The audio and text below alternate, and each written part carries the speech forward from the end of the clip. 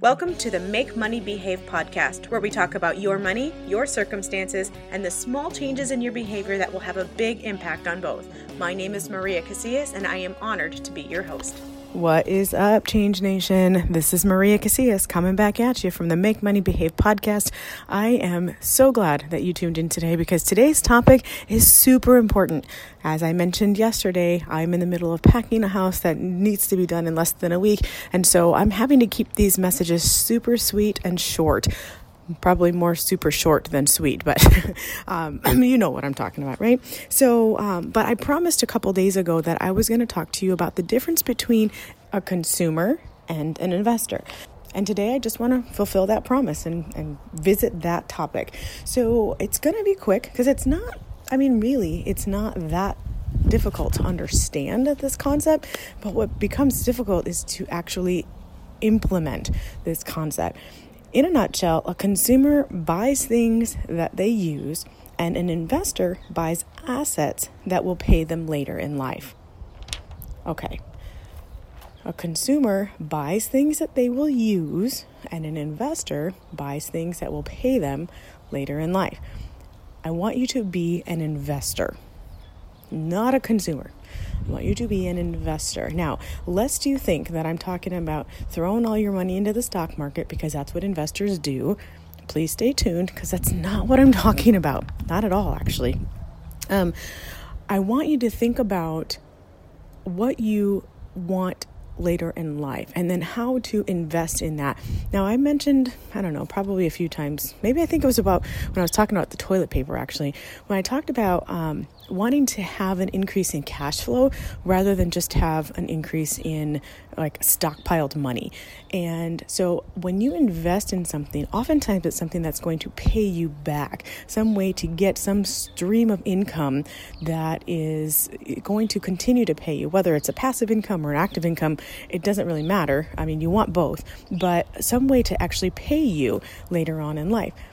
Now, before you go giving me a 1-star rating because you think that I won't let you have any fun, that I won't let you consume anything, just hang tight because that's not what I'm saying at all. In fact, you know that I want you to consume things and actually enjoy your money. That's why you earned it in the first place, right?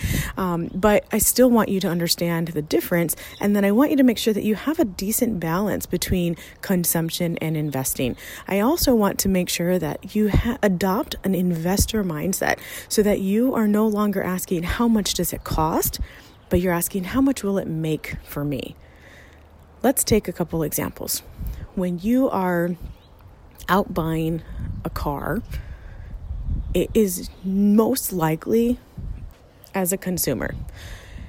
A car is something that you buy. It's something that you can use. And it's something that goes down in value, right? And it costs a lot of money. But if you are looking at that car and going, I'm going to go out and buy this vehicle so that I can create my own little Uber business, then it becomes more of an investment because that vehicle allows you to actually make money. So that becomes more of an investment than an actual consumption product. The same can be said for real estate. Now, it was just probably about 2 years ago that I started thinking for myself rather than having everybody think for me in some areas. I've usually been a pretty independent thinker, but in this particular area, I bought into the idea that, you buying a house is an investment. And I started to realize that that's actually not true, at least not when it comes to a primary residence. If you think about the amount of money that it costs to maintain a primary residence, you realize that it is not making you money, it's costing you money. Even if you pay for that house outright, there is an opportunity for the market to go up. That is true. So if you buy a house at one price and then you turn around and you're able to sell that house at a higher price, then technically you made some money. However, that doesn't necessarily mean that it made you money along the way because it cost you quite a bit of money to actually maintain the house. And so I just got out of that mindset that our primary residence was an investment.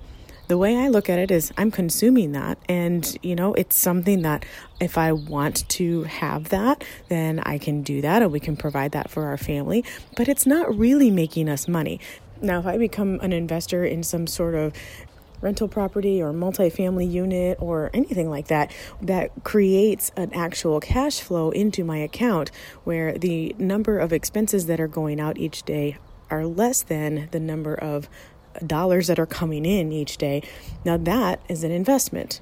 So you can see that no matter what it is that we're talking about, there can be a consumption side and an investment side.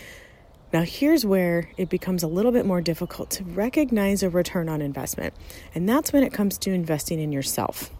You've heard me allude to this a couple times, and I'm going to keep honing in on this because I think that that's one of the biggest areas where people who are struggling with money have one of the biggest difficulties investing in themselves, because they think, well, why would I do that? I'm having a difficult time making ends meet.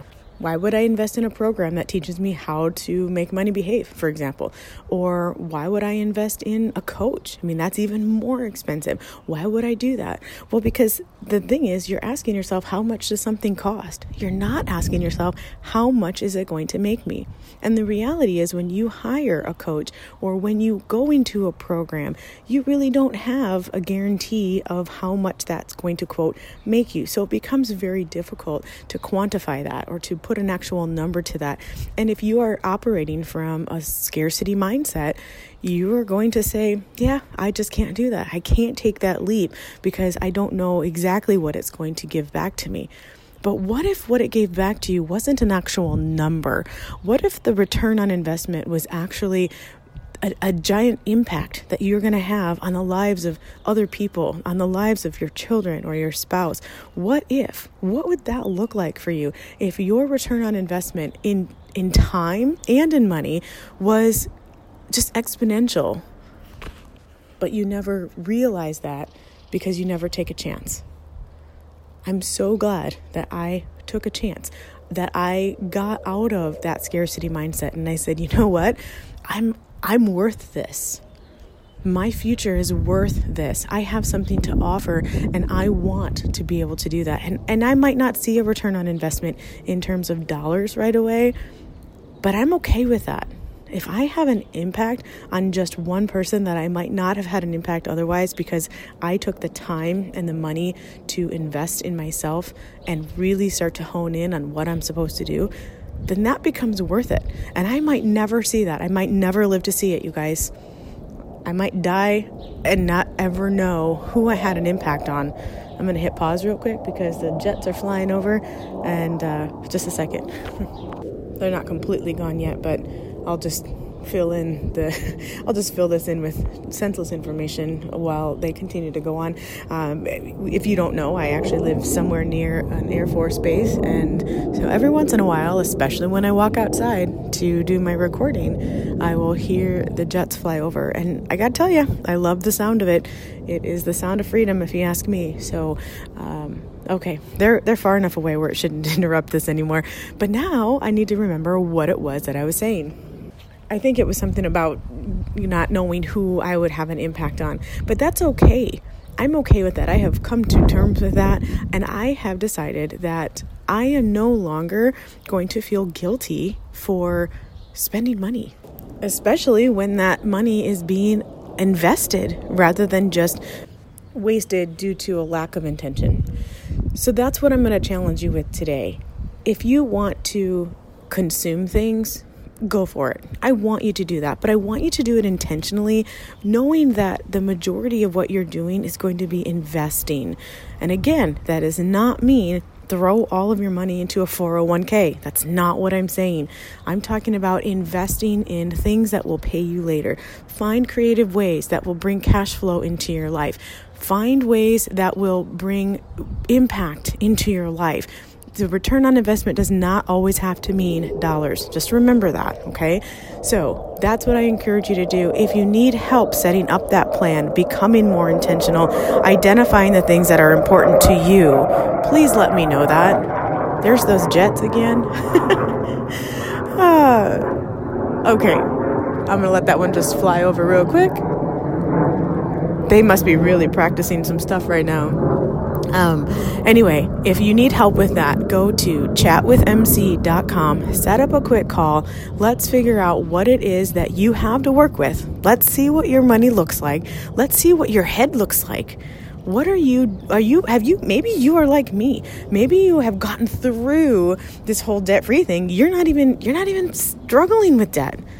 Maybe you're struggling with windfalls of money that you can't seem to keep in your pocket. Like, maybe you are fantastic at bringing money in, but then it just slips through your fingers right away because you don't know what you want to do with that. Perhaps that's the problem that you have. I can help you with that. Let's find out what's going on in your head, okay?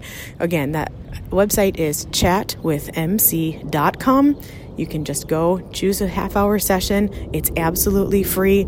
I will chat with you myself. I'll give you a quick call. I don't have any third-party, helpers in between or anything like that. It's just you and me. We can sit down. We can see where you are, where you want to be, and what is keeping you stuck from getting that to happen. Okay? We'll just get you from point A to point B. We're not going to solve all your problems in a half hour, but we can figure out what it is that you need to do to get unstuck.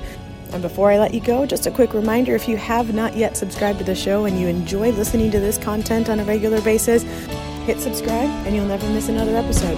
You guys, I hope you have a wonderful rest of your day. As always, thanks for listening. Bye-bye.